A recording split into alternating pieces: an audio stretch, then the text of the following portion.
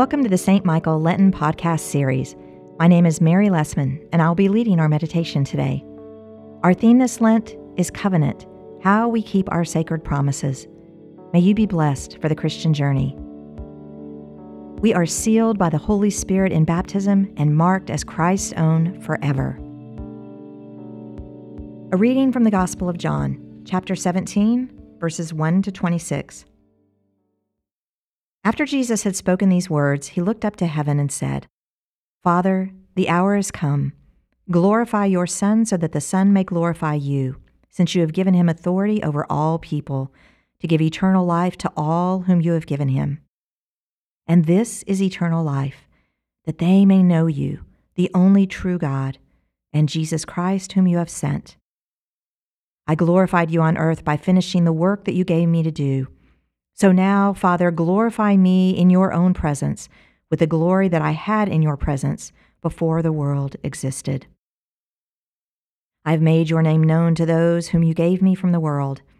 They were yours, and you gave them to me, and they have kept your word. Now they know everything you have given me is from you, for the words that you gave to me I have given to them, and they've received them and know in truth that I came from you, and they have believed that you sent me. I'm asking on their behalf. I'm not asking on behalf of the world, but on behalf of those whom you gave me, because they are yours. All mine are yours, and yours are mine, and I have been glorified in them.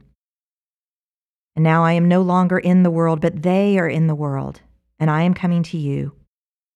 Holy Father, protect them in your name that you have given me, so that they may be one, as we are one.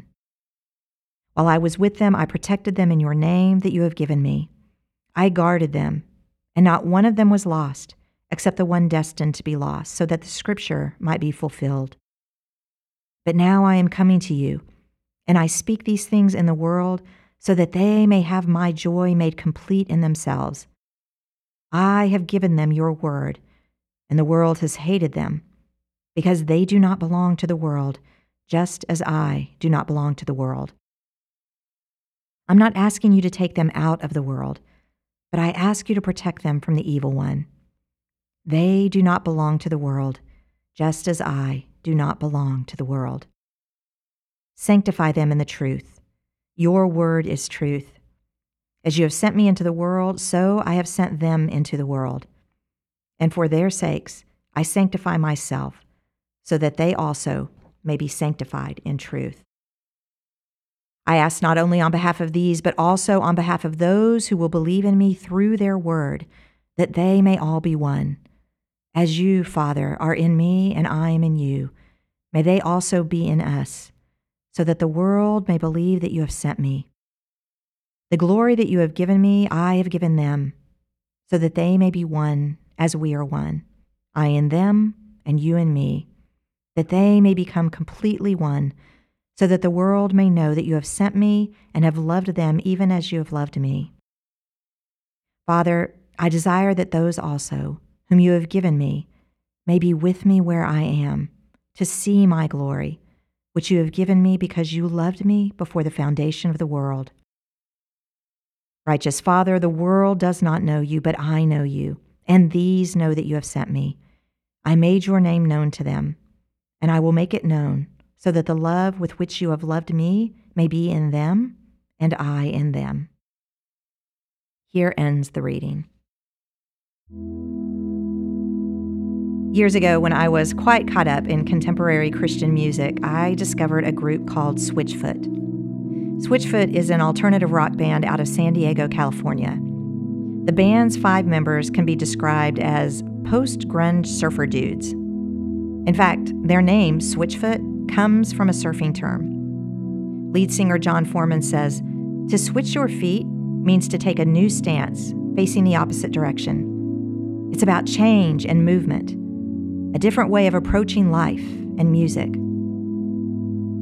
I discovered Switchfoot through their album Beautiful Letdown, which was released in 2003 and has gone double platinum. The title song, Beautiful Letdown, is amazing. It speaks to the epiphany that Our failure by the world's standards can reveal the gap between the world and God, where we are faced with a choice of how we will move forward. It is an embracing of being a letdown by the world's measure so that we can embrace living by God's measure. One of my favorite passages of the song says, "I don't belong here. I don't belong here. I will carry a cross in a song where I don't belong." I thought of this as I read our passage for today, for Maundy Thursday. It is Jesus' last night with his disciple. He has washed their feet and shared a meal. He spent the last 3 chapters giving what is known as his farewell discourse. Jesus knows this is his last opportunity to be among his friends in this way. He wants to tell them all the things they should know about him, about the Father, about the way of living to which they are being called. He wants to reassure them of his presence and guidance. He wants them to know how much he loves them, and he wants to gird them for the journey ahead. Today's reading from the 17th chapter immediately follows the farewell discourse. This entire chapter is Jesus' final prayer over his disciples. Those of you who'd like us praying types to keep our prayers short and sweet will not find validation in Jesus' example. There is much in this long prayer that is worthy of our attention. He prays for the disciples' protection. He prays that they may participate in the unity that the Father and Jesus enjoy. He prays that they will remain in the truth. Near the end of this prayer, Jesus makes a statement that really caught my attention. "The world has hated them because they do not belong to the world, just as I do not belong to the world. I'm not asking you to take them out of the world, but I ask you to protect them from the evil one.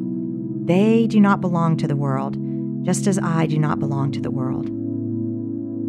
Not once, but twice, Jesus makes the point that we do not belong to the world. It is a point which we are in need of being reminded. We are not of this world. This world, this creation, is beloved of God, and it is the arena in which we live out our faith. But our citizenship is not here. It is with God. Paul talks of the in-between time, the time after Jesus' redemption, but before the consummation of all things. It is a challenge to live in the in-between time. It is a challenge because we can easily fall into believing that life here is our ultimate concern, that succeeding by the world's standard, operating by the world's playbook just makes good sense, that our loyalty is to the powers that govern the space where we find ourselves, that our end is to satisfy our desires and appetites in the limited time we have, that God doesn't understand how hard it is to love our enemies, to turn the other cheek, to give away our extra coat. It is not reasonable of God to ask this of us. But in his final prayer over his disciples, Jesus reminds us twice that we are not citizens of this world. We are to be a beautiful letdown.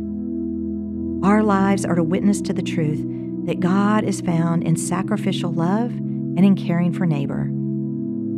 Jesus' prayer for us is that we are strengthened by the assurance that he is with us and prepares a place for us to be with him always, such that our lives can stand as a witness to those who believe themselves to be citizens of this world. May we carry a cross and a song where we don't belong. Amen. Please join me as we continue with the Lord's Prayer. Our Father, who art in heaven, hallowed be thy name. Thy kingdom come, thy will be done, on earth as it is in heaven. Give us this day our daily bread, and forgive us our trespasses, as we forgive those who trespass against us. And lead us not into temptation, but deliver us from evil. For thine is the kingdom, and the power, and the glory, forever and ever. Amen. Heavenly Father, in you we live and move and have our being. We humbly pray you so to guide and govern us by your Holy Spirit, that in all the cares and occupations of our life we may not forget you, but may remember that we are ever walking in your sight. Through Jesus Christ our Lord. Amen.